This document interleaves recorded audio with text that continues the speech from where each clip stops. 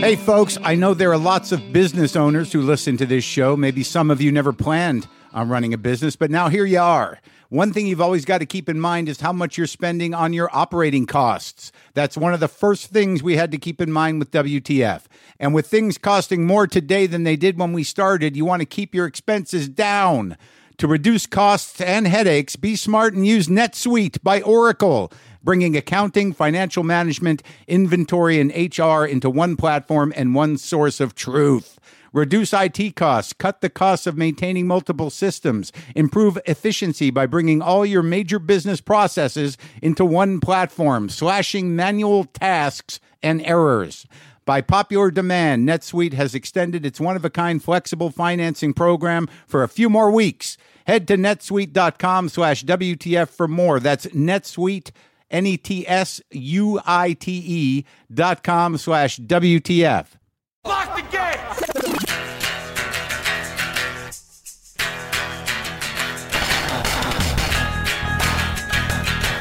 All right, folks, let's do this. I have things to talk about. This is where I talk about things. I said I was going to talk about things on Twitter and not do it there because it's just a clusterfuck of toxicity. So this is where I do it. This is where I talk about things. And this is where I think things through and hash things out. Obviously, I'm referring to my friend Louis C.K.'s admission that he did some vile, inappropriate, hurtful, damaging, selfish shit. Some sexual misconduct. Some awful behavior. There was a report in the New York Times. Obviously, you know about that. And then a day later, Louis copped to it. And copped to it late. But he did it. And he's my friend. And it's a difficult position to be in. Because I certainly can't condone anything he did. There was no way to justify it, or there's no way to defend it. There's no way to apologize for him about it. There's no way to let him off the hook. But there's a lot of concern about, who knew what, when. How'd you guys let this happen? Everybody knew this. Everybody knew that. Everybody was in on it. It's not true. Sadly, I knew what most people knew. There was a story out there, I guess going back several years, that there were unnamed people in the story. It took place in a hotel room in Aspen. It was always out there, but then it would pick up momentum at different times, and I would ask him about it. I would say that this story about you forcing, these women to watch you jerk off. What is that? Is that true? He goes, no, it's not true. It's not real. It's a rumor. And I would say, well, are you going to address it somehow? To handle it? To get out from under it whenever it shows up? He goes, no, I can't. I can't do that. It'll give it life. It'll give it air. And that was the conversation. The other incidents, how would everybody know about that? One thing that people don't quite take into consideration is when people do shameful shit. They do everything they can to hide it. They, men, women, children hide things for years that they're ashamed of. And if they have to keep doing it, then they keep hiding it from their friends, from their husbands, from their wives. People engage in shameful shit and they keep it hidden until they get caught. That's what happens. The real problem is that female comics have been hearing about this stuff for a while.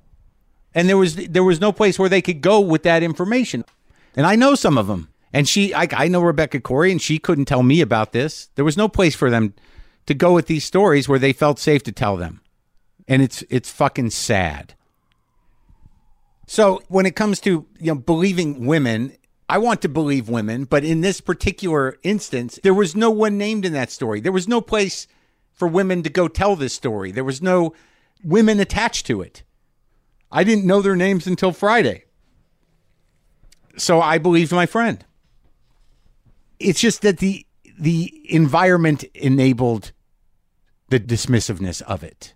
How do I put this? The work environment, the social environment makes it difficult for people to come forward and be heard, to be listened to be believed, and for action to be taken around that. It is pushed aside. It is dismissed. It is framed as an annoyance or an embarrassment. It is used against people. It is used as a threat. That is the structure that exists in life.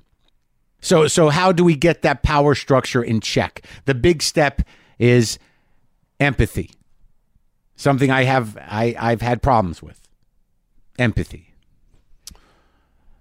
You know, when you have man brain, or when you are not capable of empathizing properly with women, which I don't think a lot of men are, and I'm not going to speak for all men, but I can speak for myself, to find that empathy, requires some sort of vigilance. It requires, really being, not just listening to someone's story or listening to something someone says, to actually put yourself in the place of another person. That requires a little work, especially if you're doing it in a work situation, in a situation where there's a power dynamic, in a situation where you're not even seeing a person, you're just seeing a woman who is there to receive your garbage, or to be used as a sexual object, or to be diminished or condescended to or dismissed or pushed aside with your own selfish needs and desires. It's hard to understand that power dynamic is real and it exists, because things have been the way they've been for a long time. Like my friend Sovereign said to me, she said, what it comes down to is that no one should be asked if they want to see your dick when they walk into work. That, just thinking about it like that, should open up an entire window of empathy to what a lot of women have to deal with every day, walking into toxic male work environments. It's just a bubbling undercurrent. If it's not overt, it's an electrical undercurrent that has always run through society. So that's the way things are set up. And now when you talk about comedy, that world is a goddamn free-for-all. It's a Wild West show. Is it a boys' club? Yeah, I guess it is. And in terms of my own experience with that and looking back on it, when there are women comics, I'm like, I think women are funny and they've got to be able to fight it out. There was no safe space created for women. There was no special treatment given for women. And then it was just sort of like, if you can cut it, if you can make it, if you can rise up out of this garbage that is the comedy scene of what I came up in, then you deserve it. What you didn't take into consideration is all the fucking obstacles that they're up against aside from just that. And my friend Laurie Kilmartin actually wrote a very nice piece in the New York Times about that. That, that was the way I thought. That's the way guys thought. I know a lot of, most male comics respect female comics. And they say, well, she was able to do it. Well, what we don't really, I think, know is just how much bullshit they have to deal with on top of just figuring out how to get on stage and do comedy. They have to deal with all of us, all of the male bullshit that every woman has to deal with in every work environment. There just is no HR department in comedy. There's no place to go to have grievances. It's stacked against you. If you got a male club owner and you got a dude that they're trying to make into a big comic, and he says something or does something or assaults somebody, it's always brushed under the rug, or, hey man, don't make trouble, don't embarrass everybody, don't embarrass yourself. That is the way it is, and that is not correct. And look, I'm guilty of it. I had a show of my own on television for 4 years.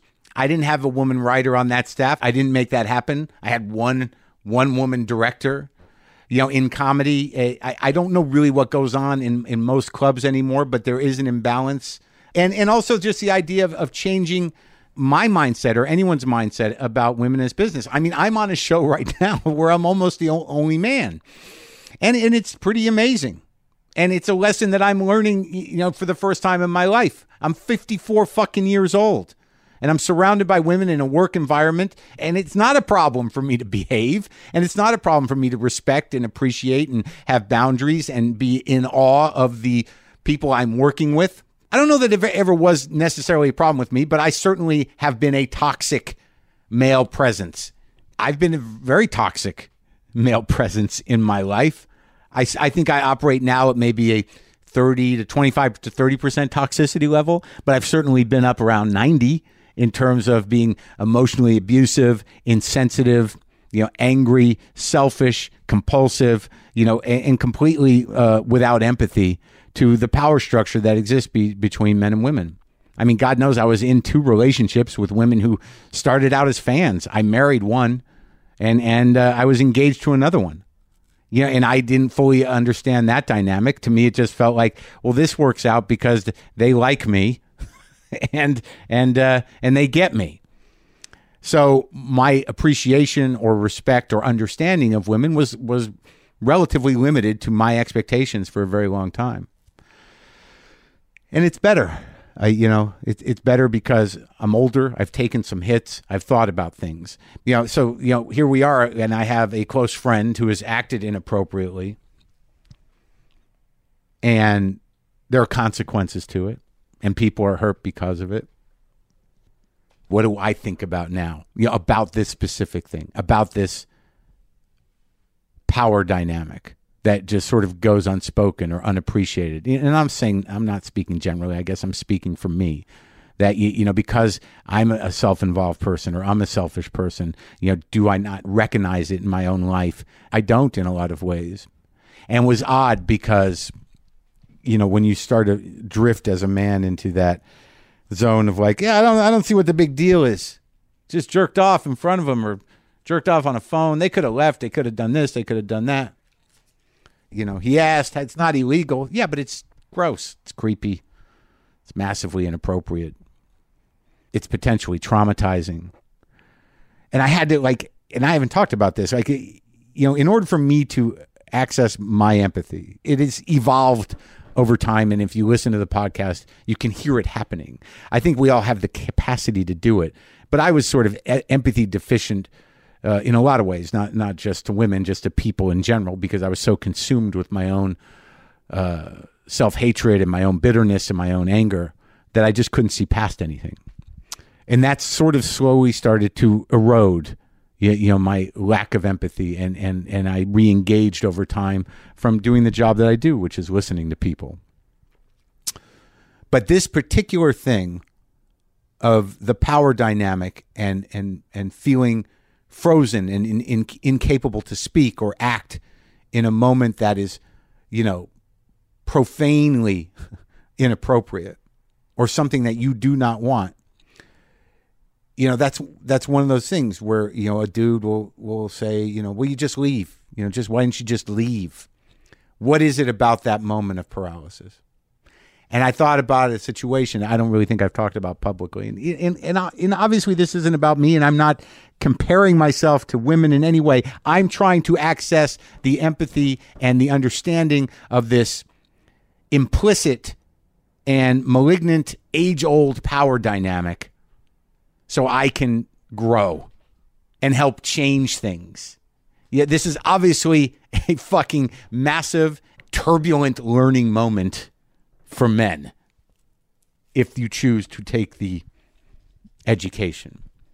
But going back years ago when I was in college, I had a professor, a philosophy professor. I guess I was 18 or 19 years old. And, I really wanted to be smart. I really wanted to be an intellectual person. I really wanted to, to be thought of that way. And I wanted to have the goods to do that. And I took this class, and it was way over my head. I couldn't wrap my brain around it, but I liked the teacher a lot. This guy was a big, tall dude, big curly mustache, very powerful figure, very witty, intelligent, understood things, good dresser. He's just a powerful, impactful guy. Had a lot of impact on me. I liked that guy. And I wanted him to acknowledge me as someone, who's smart, who's, on the right path, who's going to do it. He's going to give me some encouragement, be my dad, help me out, guide me somehow. I remember, he wanted to have lunch, and we had lunch one time, and it was great. We were talking about stuff. He was explaining things to me. He was making things understandable, and I appreciated the time, and I was a little lost. And then we went out to dinner one time, and it was a little different. He got a little loopy, got a little drunky, and the conversation was different. His vibe was different, and and I was uncomfortable. So, after that dinner, when I was going to walk home, and he pulled me aside and grabbed me and kissed me on my mouth. Did I go, fuck you? What the fuck? God damn it! I don't want this. What the fuck are you doing? No, I didn't do that. I took it, and my body went into like a paralysis. It was almost like a leaving the body kind of moment, and I could not do anything. And once it stopped, and I got out, and I politely said, that I'm not into that, and okay, I got to go. I felt bad.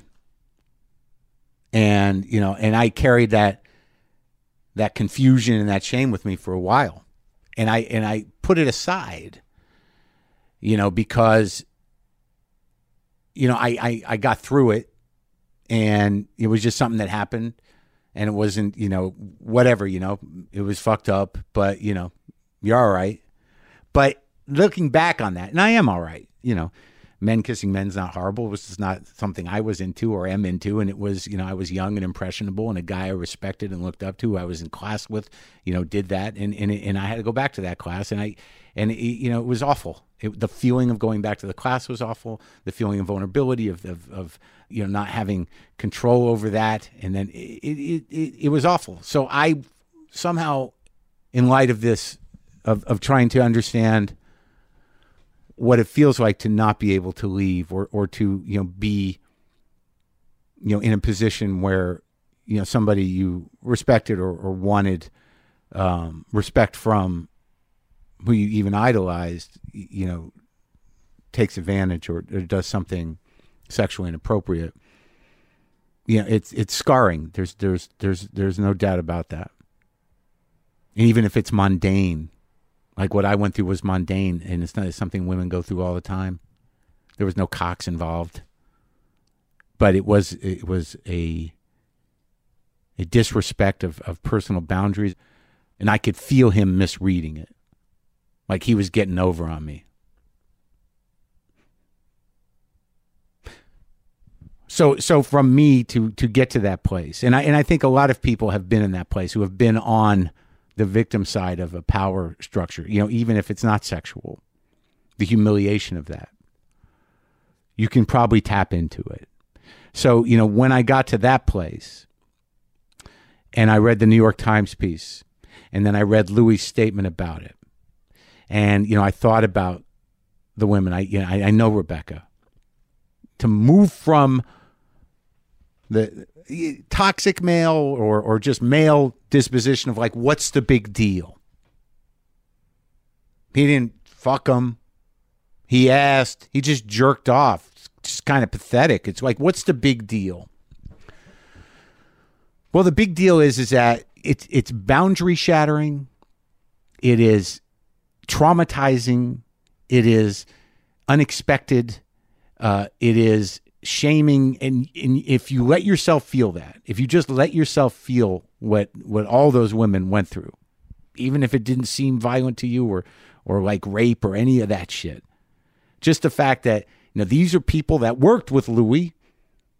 These are the women that you work with. Like, think about it. Think about wherever you work, when you make a comment, even a minor one. Look, everybody has office crushes and stuff, but as soon as you make it out of your mouth, and that becomes uncomfortable forever. Like, these things, they may not destroy your life. They may not even register in the big picture, but they're stuck there. They're stuck there as a trauma, as a moment where things changed forever, and there's a discomfort there. There's a shame there. There's an injury there. There's a violation there that you can't give voice to. Well, now these voices are out, and you got to listen to these voices. And you got to understand that. It's respect. And the way forward for us, in all workplaces, in life is to make sure that these voices are heard, and then they feel that they can be heard. And look, like everybody has made mistakes. Everybody has minor or major transgressions in their life. And I believe that everybody is capable of change. And I have to believe that. If you can't change, if you don't feel like you're changing quick enough, you can behave. You can know enough to behave. And then maybe you'll change. Most people who have a heart and a mind, know when they're doing shameful shit. Get help, because the more secrets you keep, the more malignant it becomes. And look, I hope this hasn't come off as any sort of apology for anything. I'm disappointed in my friend. He did some gross shit, some damaging shit. And people are like, well, how are you going to be friends with that guy? He's my friend. And, it's like, now he fucked up. And, he's in big fucking trouble. So, well, what am I going to do? I'm just, I'm going to be his friend. What do you want me to do? I mean, it's probably the best time to be his friend, when he needs to make changes in his life. And, and I can learn from it. He can learn from it, I hope. But look, I know obviously that what I have to say here in more than how many characters are on Twitter now, isn't going to, please everybody. People are going to be mad about something. I understand. But I mean, my only hope is that, it helps somebody look at themselves somehow differently and look at the situation in a way that's proactive. It's about, it's about the struggle to be better people and make the places we live in and the places we work in function better for everybody.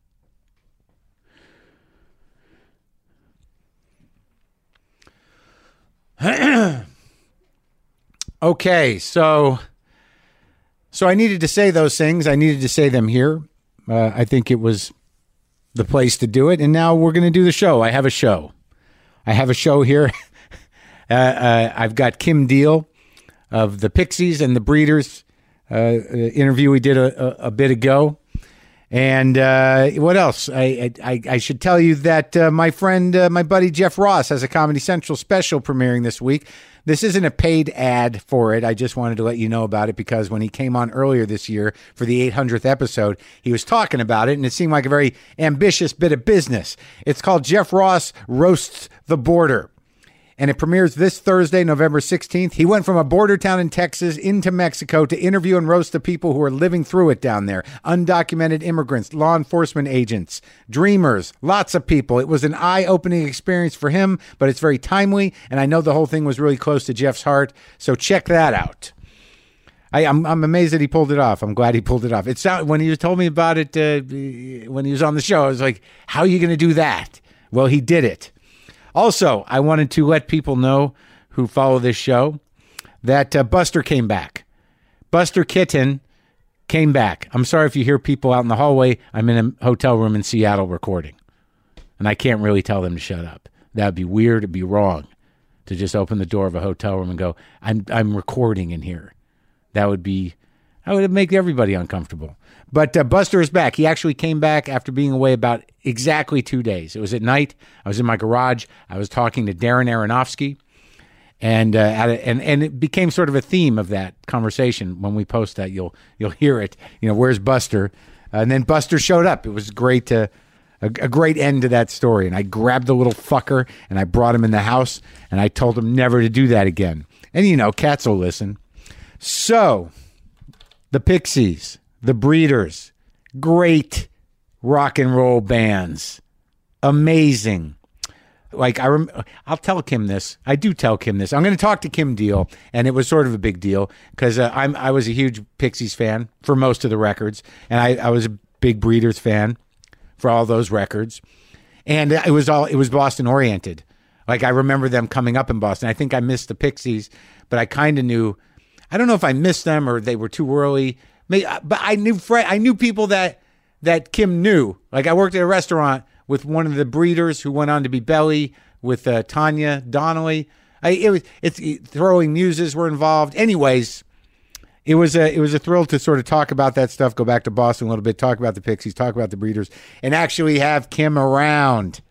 She is a rock goddess, and I'm going to talk to her, and you're going to hear it. Kim will be playing with the Breeders here in Los Angeles at the El Rey Theater tomorrow night. And the Breeders have a new album coming out next year with the full original lineup, so keep an eye out for that. Sometimes I wish I paid more attention in school, or in some cases, any attention at all. There are probably a lot of things I could have gotten more out of, like literature, and now it's probably not in the cards to go back to school and study the classics. But luckily for us, there's a new podcast called The Foxed Page that dives deep into the best books of all time. This is basically like the best possible college English class, but more relaxed and fun. No pressure of grades or needing to prepare something to say in class. It's only the books you want to read and know about, presented by best-selling author Kimberly Ford. Everything from Cormac McCarthy to Madame Bovary, from classics like Frankenstein to modern hits like Lessons in Chemistry. I love Ireland, but I missed the boat on James Joyce. The Foxed Page has a 3-part series on Dubliners, and that's a pretty great starting point. Want to get the most out of what you read? The Foxed Page is for you. Get it now wherever you get your podcasts.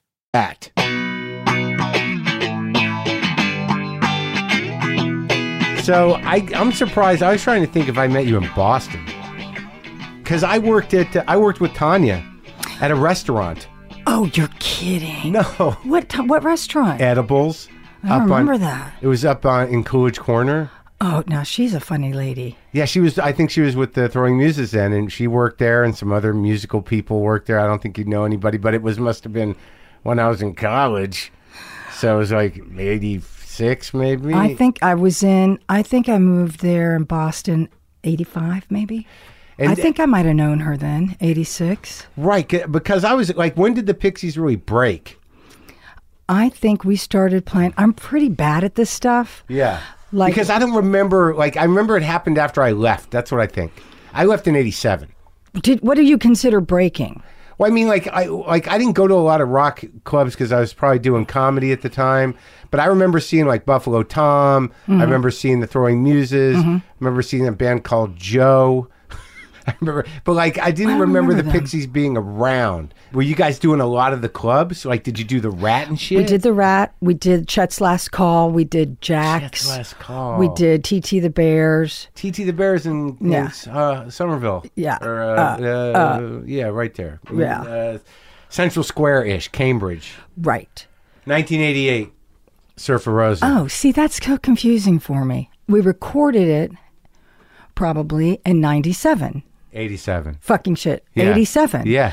And so that means you were around. Come On Pilgrim came out in 87, maybe. And then that means we recorded it in 86, probably, which means then that I probably moved to Boston in 85. That might not be true, though. Okay. All right. Why does it not have Come On Pilgrim on the record listing? Well, Come On Pilgrim and Surfer Rosa were import only. Come On Pilgrim is a mini album that 4AD put out from our demos that we recorded with Gary Smith at that studio that they own. It's great. We're both losing our memories. It's awesome. I guess it happens now. Man, what's it about called? The same age. How are you going to edit this about us just trying to remember things? No, I think it's great. And I'm not going to Google anything anymore. I'm going to let us struggle. It had a few syllables in it. Yeah. A few of them. Yeah. I don't know what that would be. Yeah. And it was in a place, I just moved to Boston from Dayton, from Huber Heights, Ohio, which is a tiny little suburb of Dayton, which is a tiny little city. So I moved into the big city of Boston. What was that like? That was 85? Something. That's what I'm going to stick with that. 85, 86-ish. Yeah. Well, okay, so I'm just saying you were probably just at the cusp right there. Right.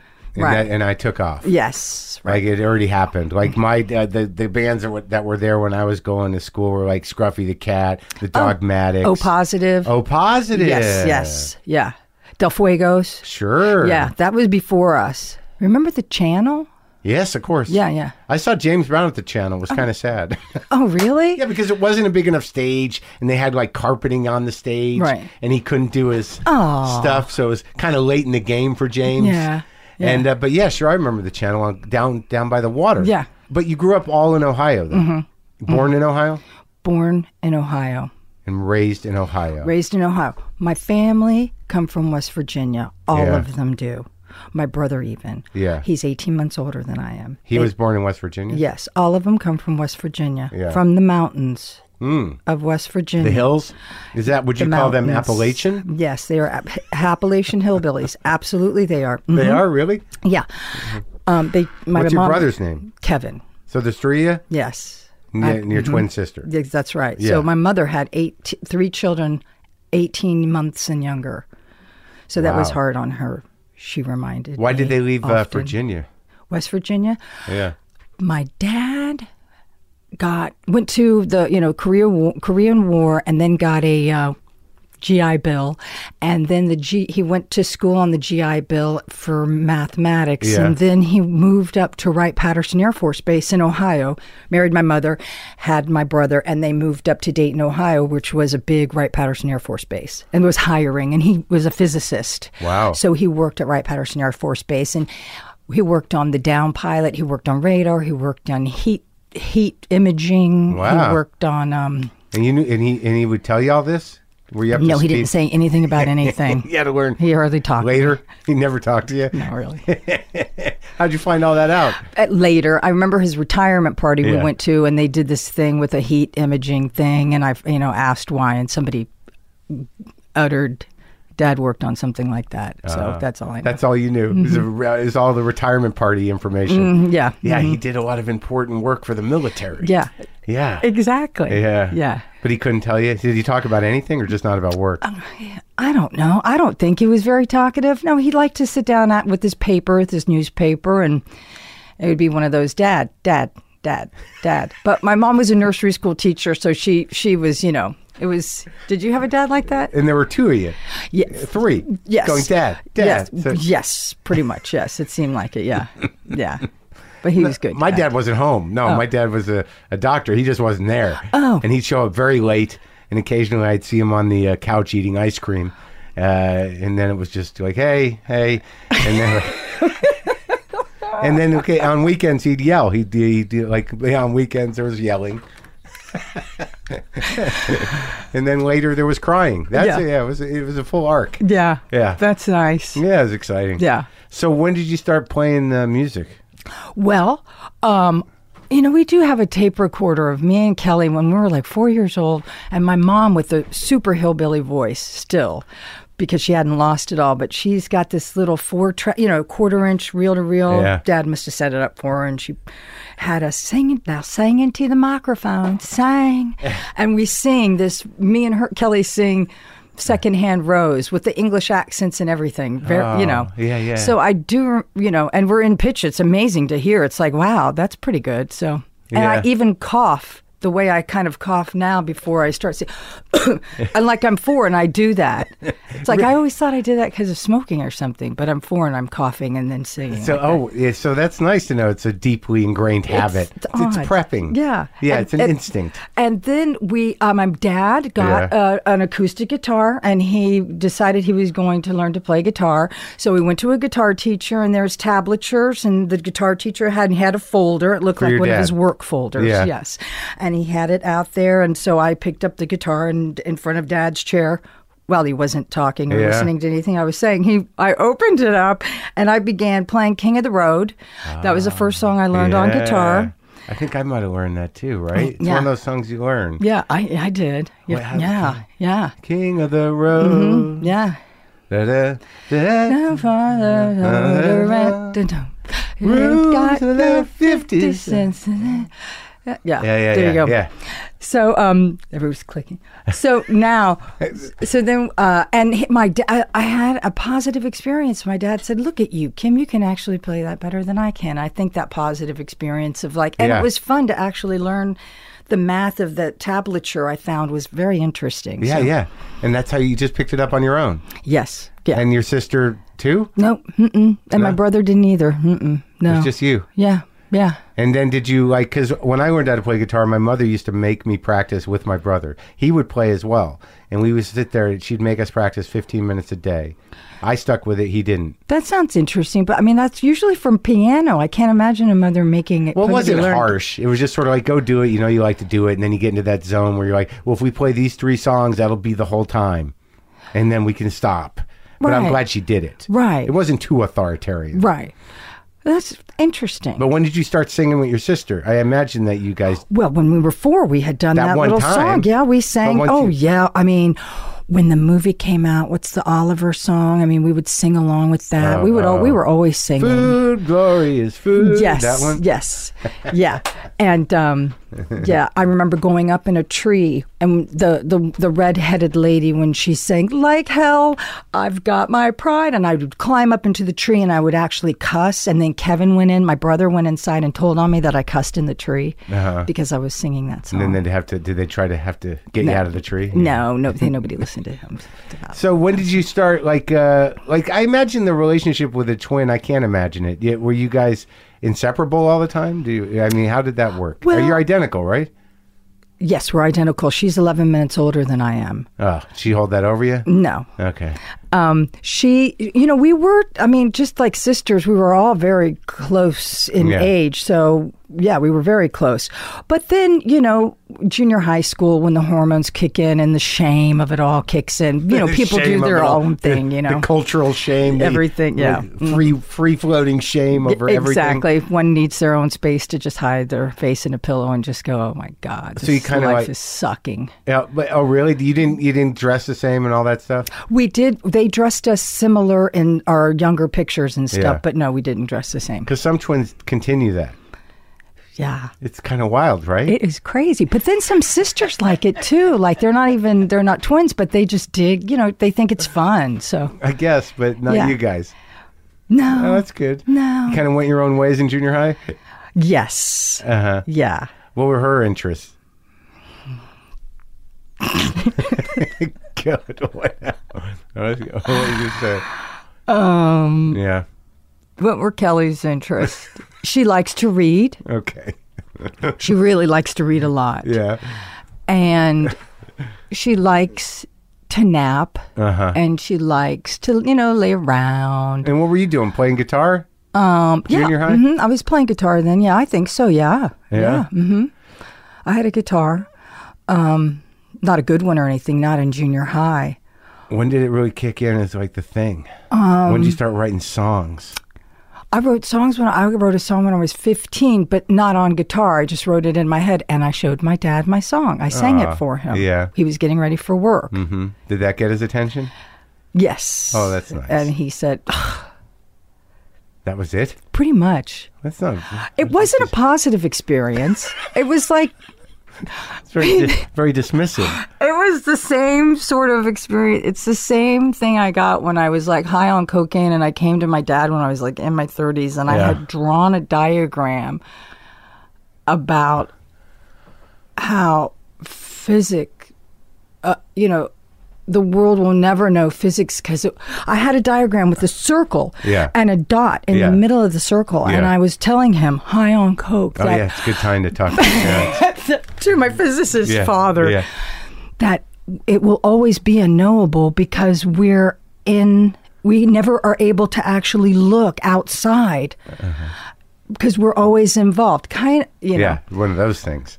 Right. How'd that go over? Same as the song that I sang when I was 15. Did he know you were on sort coke? Of thing. Did he know you were blasted? I have no idea. Hopefully he did. I used to call my mom when I was on coke all the time because I was always so positive and no one could bring me down. So I'd call her up and she'd go, "How you doing?" I'm like, "Great! Everything is great. I feel so good. I'm having the best." I just sit there. She didn't know. My son's a creep. I just wanted her to think I was happy. It's the best time to call on coke. I don't think she ever caught on. Oh, you really? That's almost sadder. What, that she didn't know? That she actually thinks her son is this much of a... Well, I mean, it was relative. Yeah, eventually she knew when I was out here. Like, there's just, it was one of those things. I don't know. Did your parents ever catch you? Finally? When wasn't I caught? Constantly. Yeah. When I was out here in the 80s and I was all fucked up on coke and not sleeping, my mother came out with her business partner to go to a fashion show, and I had to pick him up at the airport, and I was late because I hadn't slept. It was like I slept like an hour, and I get them in the car, and I just reek of fucking booze, and I had to pull over to eat a slice of pizza because I thought I was going to die. With him in the car before? With the two of them in there. Like, I'm like, I'm sorry, I just got to, because I hadn't eaten in like 2 days. So, like, when it comes over you, where you're like, I'm not going to make it. I'm not going to make it to wherever I need to go if I don't eat a slice of pizza. And then she knew. It was the pizza that was the giveaway. Yeah. Yeah, but there's nothing they could do about it. And there was nothing they could do about it. No. But that's like, that was the first time. Yeah. Well, that was the first time? The first time that I got caught. I got clean so many times. I used to be, holed up in my house in Dayton. Yeah. And I wouldn't answer the door, and I would lock the door, and they had keys, so they would come in, and he would just like, Kim, you're fucking up, It was really sad, you know. And then I would start chaining the door so they couldn't, they could always break it, but they're not going to do that. And I remember my mother took her lipstick, and she drew a smiley face on my front door with lipstick and said, and wrote out, I love you, exclamation point, exclamation point. And I opened the door and probably snarled at it or something. But, I wish I still had that, because my mom has advanced Alzheimer's now. Yeah. So she doesn't talk, and she doesn't really stand up very well, She can do a couple of steps. Yeah. But she, it would be nice to have that still on the door, Yeah. Yeah, the lipstick. Well, that was sweet. I mean, at what point? It's all sad, though, the disappointment. Yeah, but the love is not sad. Yes, that's true. That's very true. There is the disappointment and heart's broken and whatever, but that was her sort of like she was just letting you know. Yeah. Right? Yeah, it's very touching, yeah. It is. It's choking me up. Yeah. Wait, like at what point was that? Oh, just one of many on the way, Not near the end. But you were living in Ohio. Had you left and come back? Well, you mean from Boston? Yeah. Oh, yeah. The band only stayed in Boston, I got a divorce, so the reason I even went to Boston wasn't there anymore. I think, okay. Now, I think I might have gotten married maybe 1984. That's a guess. Yeah. It's a stab in the dark. Yeah. I know I got married. Yeah. It might Did you know the be guy? 1984. He worked with my brother at the Wright-Patterson Air Force Base, or at a defense contractor for the people at Wright-Patterson Air Force Base. So you knew him? Yeah, he's a friend of my brother. Worked with him. Yeah. But I didn't know him for that long before I got married. And then we ended up moving back to Boston, where he was from. Oh. And so that's why I was in Boston. No shit. I'd moved back there with him, yeah. The guy? Yeah, uh-huh. Because how long were you married for? He was born and raised in Boston. Yeah. He went out to do some, there's a word for it. It's something about traveling and something about consulting, I guess. For a defense contractor for Wright-Patterson Air Force Base, and then a subcontractor, and then he was going to head back, and so we headed back to where his job was. To Boston. Mm-hmm. All right, so let me just put this together. Charlestown. Charlestown. Yeah, before it was nice. So you're in Ohio. You're going to junior high. Then you go to high school. When do you put the first rock outfit together? It wasn't really a rock outfit. It was just me and Kelly going out to clubs and playing our guitar. These are Indigo Girls? No, maybe these are weddings. Yes, we know Annie's song. Kelly can sing a good Rose. I did Annie's song. Kelly, why are you laughing? This is my life. And then pretty great. Kelly did. There's a song Where's called. That record? There's a song called "The Wedding Song." Yeah, yeah, and our friends really liked us to hear us play and stuff and harmonize and stuff. Yeah. So they would ask us to do it. We did a few of them. Yeah, never people we didn't know. There were always people. How big was the repertoire? For weddings, you don't do that much. Oh. But So you weren't the wedding band. You were the special. we sort were of at like, the wedding. Yes. Yes. Yeah, we weren't the wedding band. Yeah. No. Then, okay. Before that, though, Yeah. the first time I ever sang a song in front of anybody Yeah. was Car Wash. The car. That's it. Where would you do that? We were, I think, 16. We Yeah. were too young to be in the bar. Yeah. Moe's Lounge, Piqua, Ohio. Yeah. There was a band, a disco band that performed Yeah. at Moe's Lounge, and it was a family band. 5 people in the family. The Yeah. 2 sisters were going to have babies. They wanted out, so they needed a replacement to do the harmonies. So me and Kelly bought tops that were the same, identical tops. Yeah. Disco tops. They had long things. They were arty tops. Okay, You know. yeah. They were For dancing and singing. sort of. Yeah. And we had we tried to do something. Yeah. It wasn't figured out like the Temptations or anything Right. like that, but we could clap, you know. Yeah. And then we did harmonies, and I was to take the lead on the Car Wash. This was an audition. No, this was the night. We had already done some rehearsing and stuff, and this is the first time I sang in front of anybody. My friend Greg Martin was a heavy metal drummer, and he was the drummer for the outfit. Yeah. And I remember looking at him like I'm looking at you now, because Yeah. the audience is here, and Right. he's the drummer. And I had the feeling of dread come over me. And I looked at him, and he was the last person I looked at before I turned around and started singing the Car Wash. You might not ever get rich. I don't know. I just blurted out. I have no idea how it went. It was Horrible. Men bought Good. us a lot of Slow Gin Fizzes. Oh. Yeah. Well, that usually means it went okay, or maybe not. Maybe that No, was, they don't care. I don't think that's okay or just not like, look at okay. the 16-year-old girls. Yes, exactly. Yeah. They were, yeah. Yeah. And we could sing okay, so I Yeah. think we did okay. I don't know. It wasn't a career. We did it for like a couple months. you know, did many gigs with them. it was always at Moe's Lounge. I think that means that they must have been the house band. Sure. And looking at But you it did it for a now, while. Maybe 2 months. Wow. You know, I don't know. And that, do you We did remember a few shows. Yeah. what other songs? We did Oogie Boogie Oogie. I don't even know if that's the name of it. It could be close to that, though. Oogie, oogie, And I know that he did the one where you repeat the song over and over again. Bill Withers wrote it. I know. I Yeah. know. Mhm, Yeah. mhm. Yeah. So I don't think there was anything on that. We didn't do anything on that one. And That's great. yeah. So then after that, we got, I would save up money. We would get a board for our Christmas presents and stuff. We got a Yamaha A mixer? board.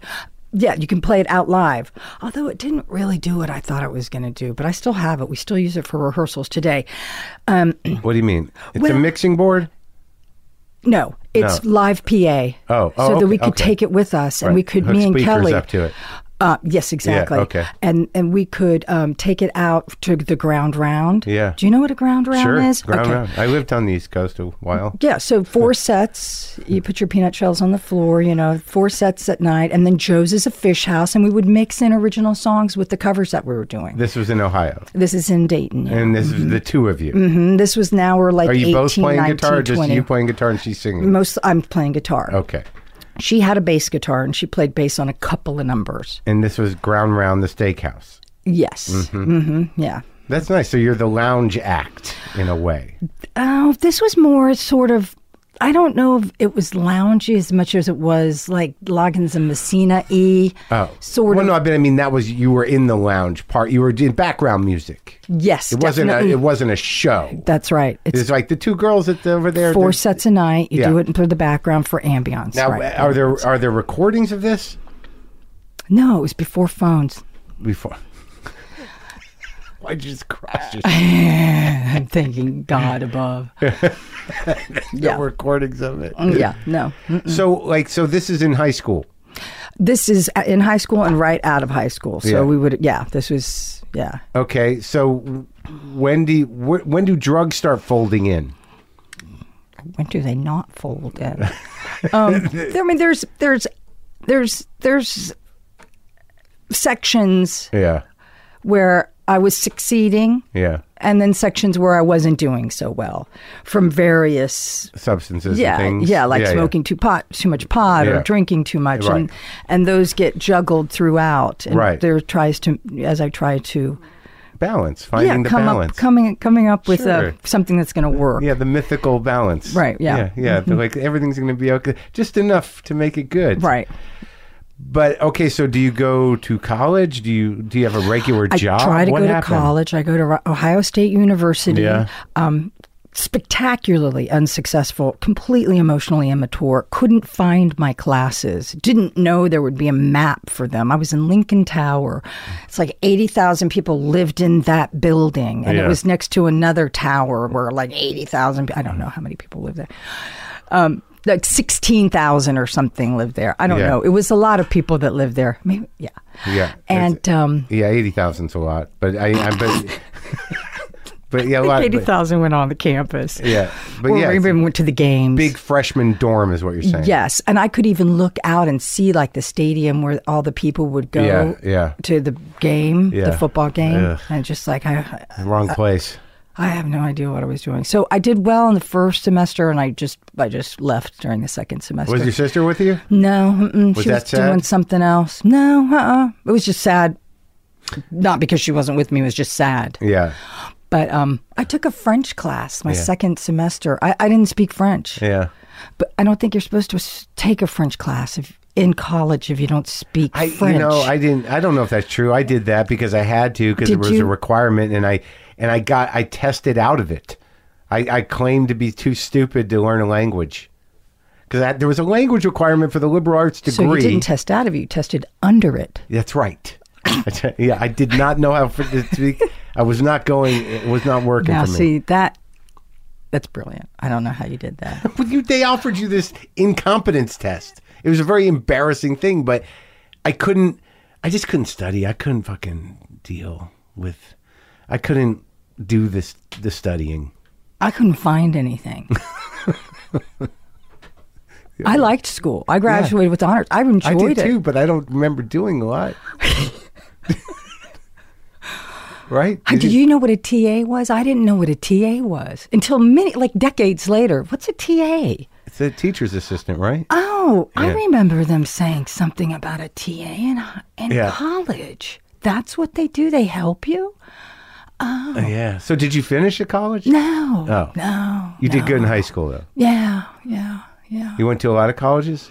I did go to a couple of them. I went to Wright State. I didn't graduate. I went to Sinclair Community College. I didn't graduate. Now, I did go to Kettering College of Medical Arts, and I graduated it. It's a 2-year associate degree, and I enjoyed that very much. Run by Seventh-day Adventists. Yeah. Yes. What was the degree in? It was medical technology, and I really liked that. Did you get a job in that after that? Yes, I did. I enjoyed it very much. What was it? What is the job like? Well, I mean, what was the job? Well, back in the day when I was doing it, you stand in front of the Coulter counter and the smack machines, and you get these samples, and you just feed the samples of serum or blood through the machines. Yeah. But you also plate microbiology. Yeah. That was cool, and there was a specific bacteria that smelled exactly like juicy fruit, and I liked that. The worst one was the not the stool samples. The worst one, and not the sperm. I used to count sperm to see if somebody would be infertile, but the worst was the sputum, because you had to go to the cheesiest part of the specimen and get a swab and then plate that and see if anything grew out of it. And then you throw some antibiotic discs on it to see what it might be resistant to, and then you wrote the report and sent it to the doctor. How long did you do that for? A few years. I really enjoyed it. But then I ended up moving to Boston. Because of your husband, who you loved?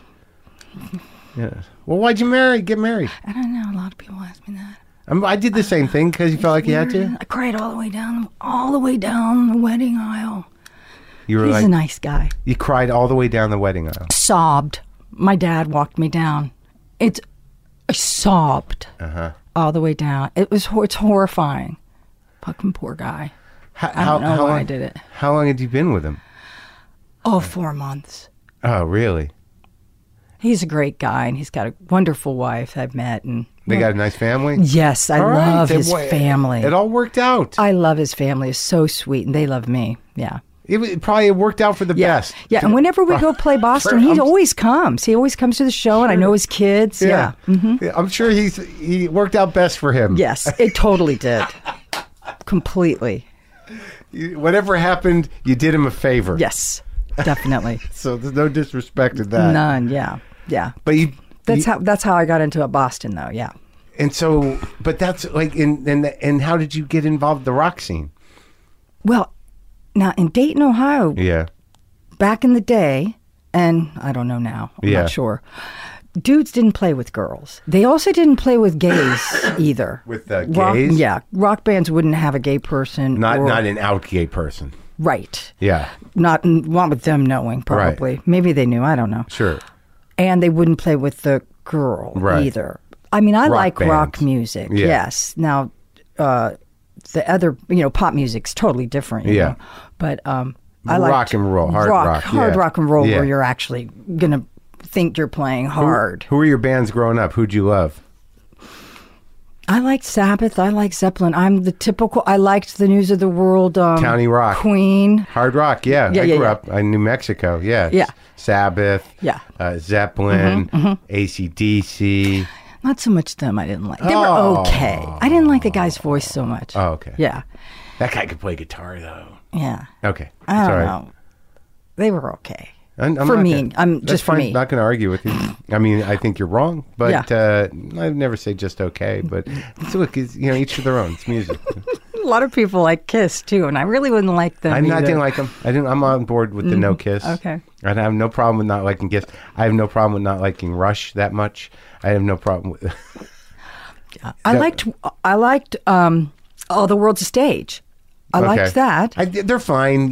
We grew up with it. There was a lot of bad rock. There was good rock. I don't like people that classify Led Zeppelin as prog rock because I don't see it as prog rock. I'm not a prog rock person. I never heard that. Yeah, somebody once said that to me, and I'm like, that can't be. No. way. They're incorrect. Yes, They would be wrong. And what about the infusion of punk and new wave? When did that happen in your area? of Didn't town? happen. Didn't happen. Not the original time that it happened. A little later. It never hit. No. So if it didn't really hit then, it really didn't hit. Now, you can say that, like, I don't know, like when somebody in Huber Heights heard something kind of punky. I Yeah. don't know. Punk missed. Or I graduated high school in '81. When did you graduate? 79. All right.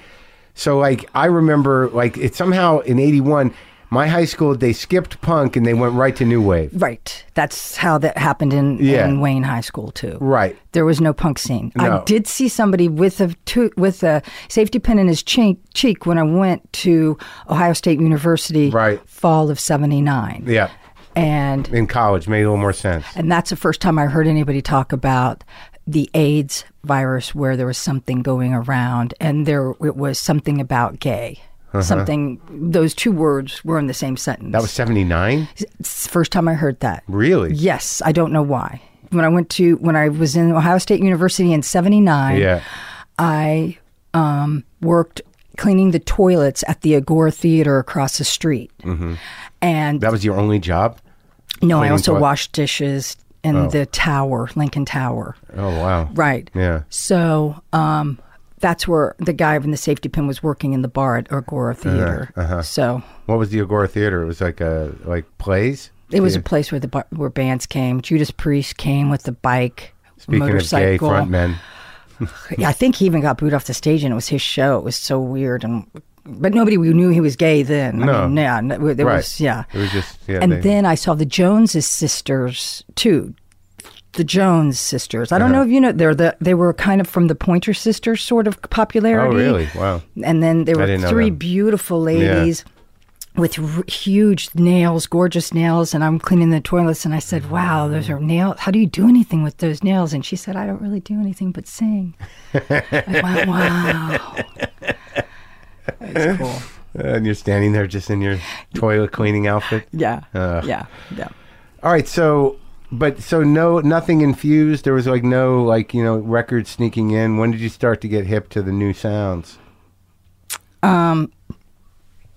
Actually, there was somebody who went to the coast and then would send us send my sister music back, and that had 13th floor elevators on yeah. it. It had Black Uhuru. It had a lot of Costello. It had On cassette? the Undertones. That's a full range. Yeah, Pretty good range. yeah. James Blood Ulmer. Yeah. Oh, really? Okay. Um, You remember are you remembering the actual box, the cassette box? Almost. It's Yeah. played that much because back in the day before internet, Yeah. if you lived in a small city Yeah. when there wasn't anything like a fanzine or anything like that, Right. or there was no record store, Yeah. you would actually never hear about anything. So you really had to pass cassettes. Yeah. And that was the only way people would be turned on to new music if Yeah. they got a hold of a cassette. I love that about that, the way that worked. I talked to a lot of people of our generation who went on to do more RT music, and they all kind of got it that way. Yeah. Like, either like there'd be a guy in town that booked these bands that no one heard of. There was a circuit like that. Like punk bands just sort of going with people who read fanzines and coming into play. Right. That whole thing. Right. I think that's beautiful. Yeah. Tastemaker, a curator sort of for one dude. Yeah. Right. You remember that guy in Boston, Billy? Oh, he's dead. I know. Yeah, Ruane. Yeah. Yeah. He was sort of that guy, wasn't he? Well, he looked like that guy. He wanted to be that guy. I don't know. Boston was so big, though. Billy Ruane, there's a doc about him. Someone made a doc about him. Him on his moped. Okay, so that's how the music fed in. So when you get to Boston, you get into the Pixies. How does that happen, and how do you invent that sound? Well, there wasn't really a Pixies at the time, but I can tell you how I met David and Joe. I met David and Joe because when I moved to Boston in January, there was a paper called The Phoenix. I remember The Phoenix. And one of the fun things to do if you were into music and were judgmental like I was or whatever, is like you would flip to the very back of the page and look for the personnel ads, because they were always the most ridiculous ads for bands. I did the same thing when I was in LA for the Olympics, and I grabbed a paper and looked at the same thing, and like the people will say that, I think it was Carmen Appicia or whatever you say his name, was looking for a young, out in LA, it was a 20 to 22 year old blonde, mid back, shoulder length blonde hair down to the mid back, and they were looking for this specific look. And so it's interesting, For a band? Yeah, to put a band together. I mean, there were really crazy things that people, and people are super, like, no sense of humor, super, you can just tell that they're just really uptight, like, must have proper professional attitude. We have a van. You must be punctual. Something like that, it's always sort of this weird thing, like, oh, look at another one. And I was doing the thing where I always do it. I'm in Boston. I mean, I had a studio back in my house. I had an 8-track, half-inch Tascam. In Ohio? Yes. And I had my own studio. I made my own chords. I soldered my own chords together. I had a patch bay, an MXR 32 band equal, my solo music. I had a DX Obenheim drum machine that I would build the beat, the beats Just around. Just you or you and Kelly? Me. Kelly would help, but it was mainly me. What kind of music were you making? Just my stuff, But it was interesting because, like, having the Where's DX... that stuff? Where's that record? Where's those recordings? I don't know, actually. Come on. I don't mind those. There was Death Bats in the Belfry. That was an awesome one. Death Bats all around me. It was funny, but it was. I liked that one. So you were doing that. Did you do a lot of songs like that? Yes, all the time. Where are those tapes? All the time. I don't know. Are they in the basement of your parents' house? I don't know. No. All right. No, Okay. I don't know where they are. Okay, fine. I'm not going to pressure you. I know they're going to turn up somewhere. I hope so. I'd love it. So you're doing a lot of that solo work. Yeah, anyway. So I'm, and I bring all the gear with me to Boston. I think I did. I think I packed my 8-track. I know I had my Oberheim DX. Yes, I did have it. So when I get there, one of the first things I do at work is I get the Phoenix and look at the back pages and start looking. And there was one ad that stood out, actually, that I actually called. Yeah. Yes, mainly because I thought they sound like a couple of cool people that I could Yeah. like hang out with because I Right. don't know anybody. Yeah. And they were talking about liking Husker Du / Peter, Paul, and Mary.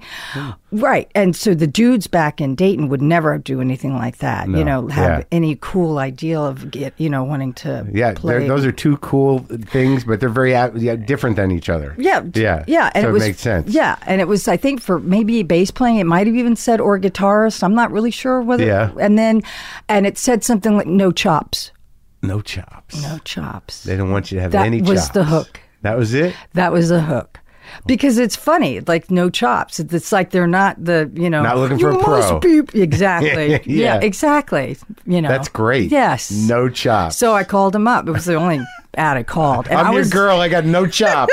And I was the only person who called them, evidently. I just found that out a few years It's just ago. a city full of guys with chops, I guess. I know. People can get very, very, in the Yeah. personals, they can get like that. I think in real life, maybe not That's so beautiful. much. I love it. No chops. That's then a tag. and I visited them in their apartment, Joe and Charles, and they didn't have a band or anything, but it was nice to meet them and stuff. And what happened? And we started hanging out and Playing? Not really right away. Not really, no. You talk about playing, Yeah. and like Yeah. Charles had an acoustic, and he played some songs. I didn't know what Joe could have played bass or guitar. I think he was on the fence about one or the other that he wanted to play. And, Yeah. and I had, me and Charles split the fare and had my sister fly out to see if she wanted to drum. Yeah. Because she knew how to play drums. She took lessons and she had a Roger set and stuff. So. No chops? And not very many chops, no. Yeah. So, but she said no. So we got somebody else. But you did fly her out? Yeah. And then she ended up staying? No, she went home. She didn't want to do it.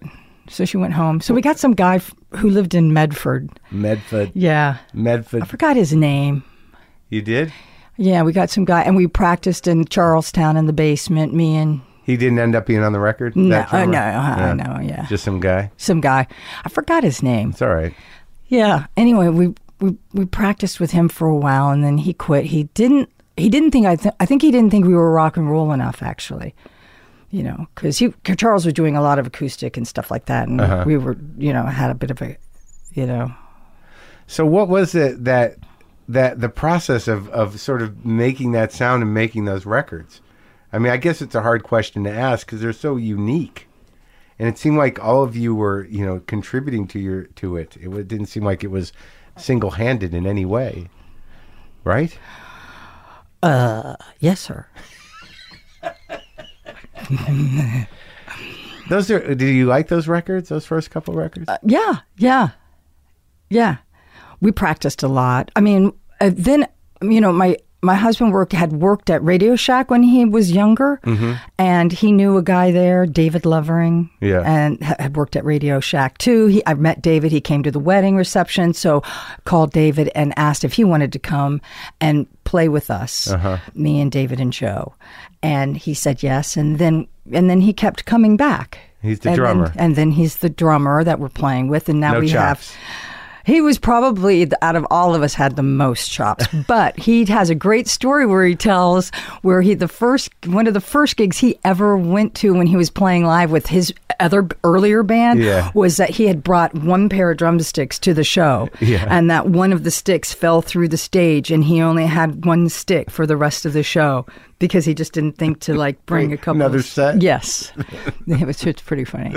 Yeah. So those bands, so it took how long for that to start to wear down? What? The relationship of the Pixies. Oh, let me see. Well, we did Come on Pilgrim, Surfer Rosa, These are Doolittle. such monumental records. Yeah. They're so good. Yeah. And then it turns to garbage. Well, it really didn't at first. I mean, the bonds became looser. It started kind of that way. Yeah.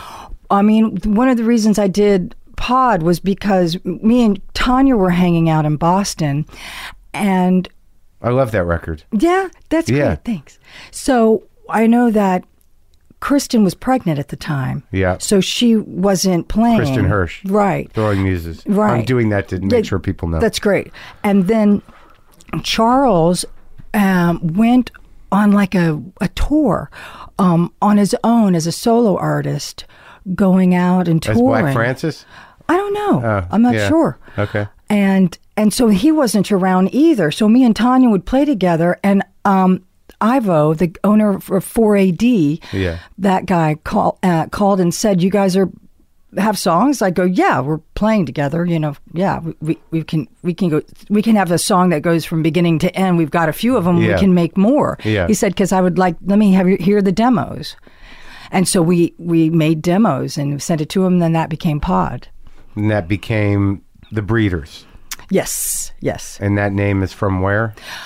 I liked it because I thought it was funny that gay people thought it was disgusting. Vaginas were disgusting. And it's just interesting because, you know, there's a whole group of people who have their own kind of intolerance and like they're, Sure. you know, they find something, Yeah. gross. Yeah. Because you hear all the time guys think that, being gay is gross. And then Yeah. they got, breeders. Yeah. Right. Gay people think women Breeders are gross. Yeah. Or whatever. Yeah. They Or don't- just babies and pregnancy and all of it. And it is kind of gross. So But it's the way it is. yes, it is. It is. It's natural. So that's where that comes from, Breeders. yeah. And And I like horror movies too. So I'm partial to that name anyway. because is that the name of a horror movie? The Brood. Oh, The But there was a Brood. Breeders like a few years ago. Yeah. Mm-hmm. And so you and Tanya did that first record. Mm-hmm. And it was, who else was on that? Josephine Wiggs, who's Oh, a bass player yeah. now. And she was on the first two records or all of the records? She was on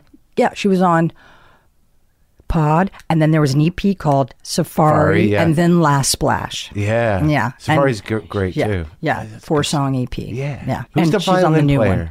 The violin player was in a band called Ed's Redeeming Qualities in Boston. I remember Ed's Redeeming Qualities. That was the What's her violin name? player, Carrie Bradley. And she played a lot with you. Yes, she played on Pod and a little bit in Safari. Uh-huh. And then she ended up moving to San Francisco, and we recorded in San Francisco, so she's on Last Splash as well. Right. She went on tour with us during the Last Splash tour. Isn't it nice having a 2013. violin player on stage? Oh, it's so nice. It really classes the joint up. It sure does. Her playing does, yeah. That's it does. great. Yeah.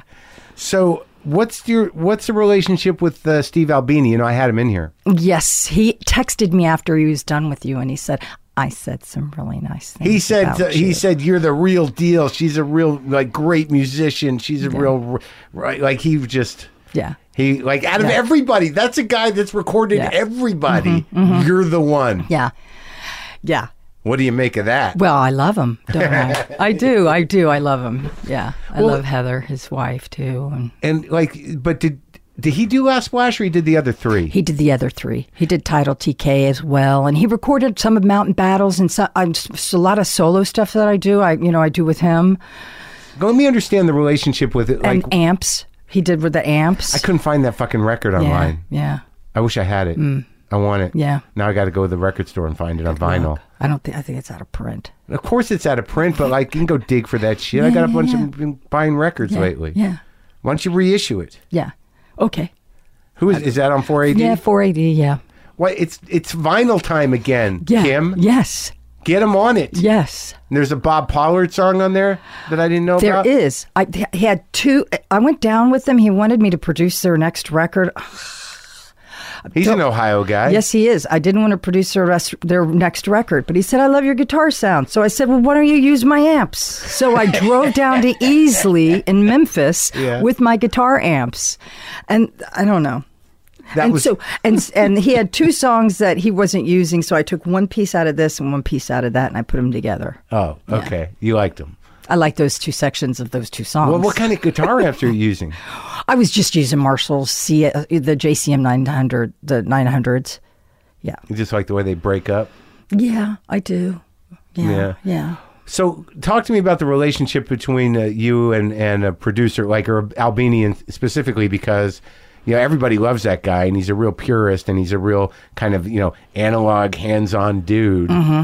What is it like that? What is that? How does that work, man? Because I'm not clear on it. Right.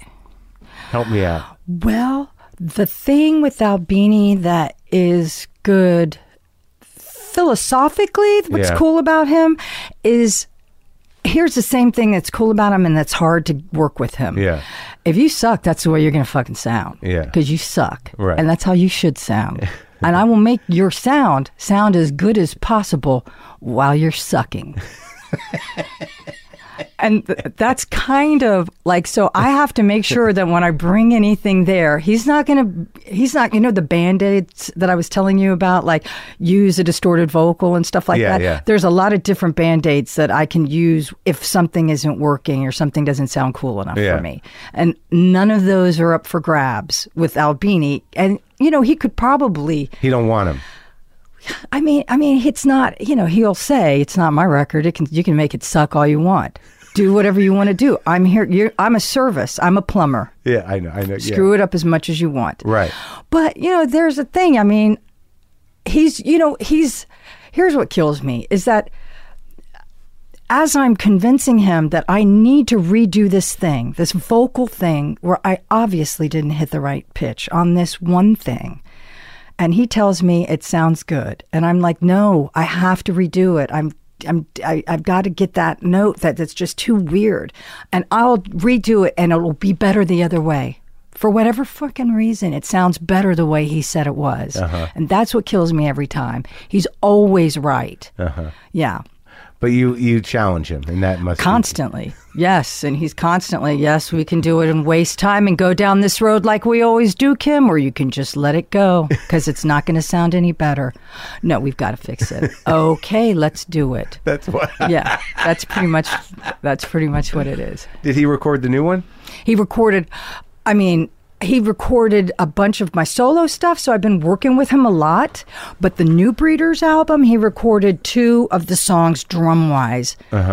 And that's it. And boy, can you tell the difference when his songs come on. They're just like fucking killing it. Why didn't you do more with him? Because he lives in Chicago and the drummer still has a day job. And for him to take off the time to like go up to Chicago to do it is kind of a big deal. Yeah. So we had to keep the budget. Yeah. We even mixed in Pro Tools this time. That's a big... It's a big deal. It's my first time. Well, is that a concession? For the other guys, yeah. For Josephine and Kelly, yeah. Yeah. But is it something you're going to do now? No. Because you're kind of like against that shit, right? I think it makes it sound funny. I think that digital and Pro Tools and TC analyzers and vintage limiters, all those algorithms, I think they work really well on computer generated sounds and the urban and the pop and the EDM. I think people don't really use drums. Yeah. And guitars, yeah. They might be. It's actually like a keyboard pad that they've tweaked out to maybe sound like it could possibly be the smash of a guitar. Right. Who knows what they're using? Yeah. But I think all of that stuff sounds good in a Pro Tools realm, and it's all great. But I think it's. You mean if it starts in fake land, it's you can use any other sort of fake crap on it, and it really just sounds great. But if you actually have like a C12 and you're singing in it and there's no auto tune, then to actually start to smash it without preparing it to suck and be fake, not suck, but just to be fake, it really doesn't work well. Oh. I still don't think so. Either you stay all real, or you stay all fake. I feel like that's best for me and for my ears, Well, that's all good information. So for me, it's exciting to hear you talk about it. Yeah. Yeah. Mm-hmm. And this, it's weird because I listen to all the records, like in preparation. Mm-hmm. I don't know why I do that, but I do it because it's not going to help me talk to you any better. Right. But I just want to get into the zone. Mm-hmm. And then it's sort of interesting to hear the arc of things. Like Pod is it's almost folky in a way. Right. Isn't it? Right. Yeah. With you, you both sing on it, don't you? You and Tanya? Yes, a little bit. She sings a bit. Yeah. Uh-huh. And then Last Splash is like all in. Mm-hmm. And then the title TK, that's got a little bit different than Last Splash. Mm-hmm. It's still kind of high. It feels kind of high. And then the one after that, that one seemed a little submerged. Yeah. Yeah. Battleship. What is it? Mountain Battles. Yeah. Was that submerged? It sounds submerged. It does. I don't know. It's sort of like listening to The Idiot. Do you know to Iggy Pop's I know album? the album. What's on it? Night Clubbing and the Dum Dum Boys and calling Sister Midnight. You know, like there's that Berlin Right. painkiller sound. They're just him and Bowie are just high in the darkness of still walled Berlin. See, that seems like it would be the Amps one. We're Mountain Battles. I was completely sober as You a were? judge. Yeah. Mhm. Oh wow. Yeah, but there's Well, maybe that's why you needed to feel high. I don't know. There was a flat response on it because of the mastering issues. Oh my God, it's a nightmare for me. The I'm sorry. mastering I is didn't mean so horrible nowadays. It's I didn't so mean to awful. bring it So, up then. Yeah. You're sober on that one, Yeah. but yeah. the Amps no sober. Way God. Zonked. Yeah. And How I was that hear it. record? Do you hear it? I can hear it when we're going to do a couple of songs on the tour. Josephine has kindly said, yes, I will play these songs. So she's playing a couple Was of it a bad time for everybody? It was, for me, it was a lot of drinking. Yeah. Yeah, that's mainly it. Just drinking and pot smoking. Yeah, beer. Oh, really? Yeah. You're a beer? Yeah, I liked it. You're a beer woman? Yeah, I did like it. Yeah. Alice Cooper had Alice Cooper in here. Here's a beer guy. Was he really? Yep. Aw. Is Pollard? I think Pollard's a beer guy too, Yeah. isn't he? Mm-hmm. Yeah. Beer. Yes. Takes a lot. It takes a lot. You know, when you there's no way to hide your alcoholism when you're just a beer drinker and you're showing up at places with a case or two. Yeah, it's a lot of work. It really is. Oh, well, so how long you been sober? My last drink was in 2002. Wow. Yeah. Congratulations. And last time I smoked pot was in 2002. Really? Yeah. So I had some back pain, some back issues, so it kind of I went wonky for a little bit there. But on now the painkillers and whatnot. You know, it starts normal, and then it's like That's always what brings people. That takes people out all the time. Yeah. Yeah. Well, good, man. It's great. Yeah. You feel. And how's your sister doing? She's doing really well. Yeah. Yes. So she's gonna tour. You guys are gonna tour. Yes. Yeah, we're touring. So this is really the original. Yeah, this is the lineup. four of us. Yeah. Mm-hmm. No Tanya. No Tanya. No. They just reissued that Belly record. I think. The Yeah, second I one, think maybe. so. Yeah, Star or something like that. Yeah, they reissued Star. Yeah. Did you know she won a Grammy? I didn't know that for the longest. Like, I just noticed that. For It's what? Like, Jesus For Christ. Star? Yes. I didn't remember. She is a Grammy winner. Huh. You worked with a Grammy winner. At that restaurant. Yes. I hope she's doing all right. I listen to Throwing Muses sometimes. I listened to a couple of their songs recently, and it's really great. Isn't it? Yeah. Hate My Way, I really like. They used that for American Horror Story, the first season, and it was very effective. Wasn't It that was great really when just cool. out of nowhere they're just going to use your song and you get the publishing? You're like, sure, I'll take that money. Yeah. Well, it's great talking to you. I'm glad you're well. Thanks. Did we Nice cover talking to you, everything? too. Do I have everything? I wrote a little bit of a sheet here, but I guess, oh, yeah. Well, we talked about that, the real and the fake. That was sort of getting into that all wave thing. Right. Yeah. It wasn't supposed to be a thing. I mean, it really wasn't. But then all of a sudden, people thought of it as an all-wave technology.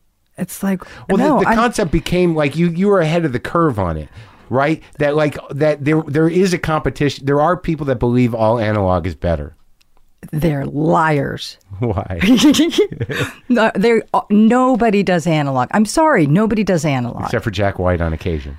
He actually might do analog, actually. He does, yeah. He might. Yeah. Actually, yes. That's his trip. Yeah, but think how zonked out somebody has to be to actually I mean, you're going there to think about it. Like, people that you think are analog aren't analog. Nobody does analog. It's no You can't do tape, is what you're saying. No, well, you can use tape like an analogizer. Yeah. You can throw your stuff through tape and then have it caught on a computer later on to actually. right. But that's not an not all analog analog. recording, and nobody cares, and it's all good. In the end, it's fine. However, anybody wants to get their stuff up, and in the end, when the speakers play, it really doesn't matter. You should go do one of those live to acetate things down at Third Man. Yeah, I saw that. They're okay. They're hit or No. miss. No, They're hit or miss.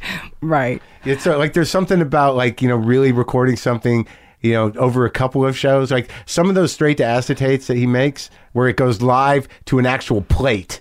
Like Yeah, that was cool. And then they had the sand Oh, no, not that thing. Right, that's the 1920s thing. Yeah, he does that's shows. what I just saw. Oh no, that's kind of interesting. I mean, that's no, you don't need to do that. But he'll record regular through a modern mixer. Yeah. But go right on to the make acetate during the Right. show, but Yeah. not with the. That's pretty cool. It is cool, but if there's a hiss or buzz, Oh, you mean it's gonna be on there. like regular album, like Yeah. regular acetate? Oh, Yeah. yeah. Uh-huh. Yeah. yeah. But no second tries, no do overs. Right. Yes. But, like, I think there's- they keep it. I think that we were going to do that. It's like, well, we keep the rights to it. It's like, oh, okay. Oh really? Yeah. Oh right. Yeah, right. I think so. Because like the Ultimate Painting one, I swear has a buzz, like through the entire record. What's Ultimate Painting? They're a band? Oh, I never heard of them. They're pretty good. They're kind of Velvet Underground-y, I kind never heard of of them. feelies like. Really? Yeah. Oh. Yeah, they're good. They're pretty good. You don't keep up with the new stuff? Well, I guess not. I don't remember a lot of There's a people lot, talking man. about There's a Ultimate lot. Painting. Maybe no one's talking about them. People send me a lot of records, Oh, Kim. yeah, I bet they they send do. me records. Yeah. But I do like them. And I'll show you their records if we go in the house. Okay. Thanks for talking. Thank you for having me.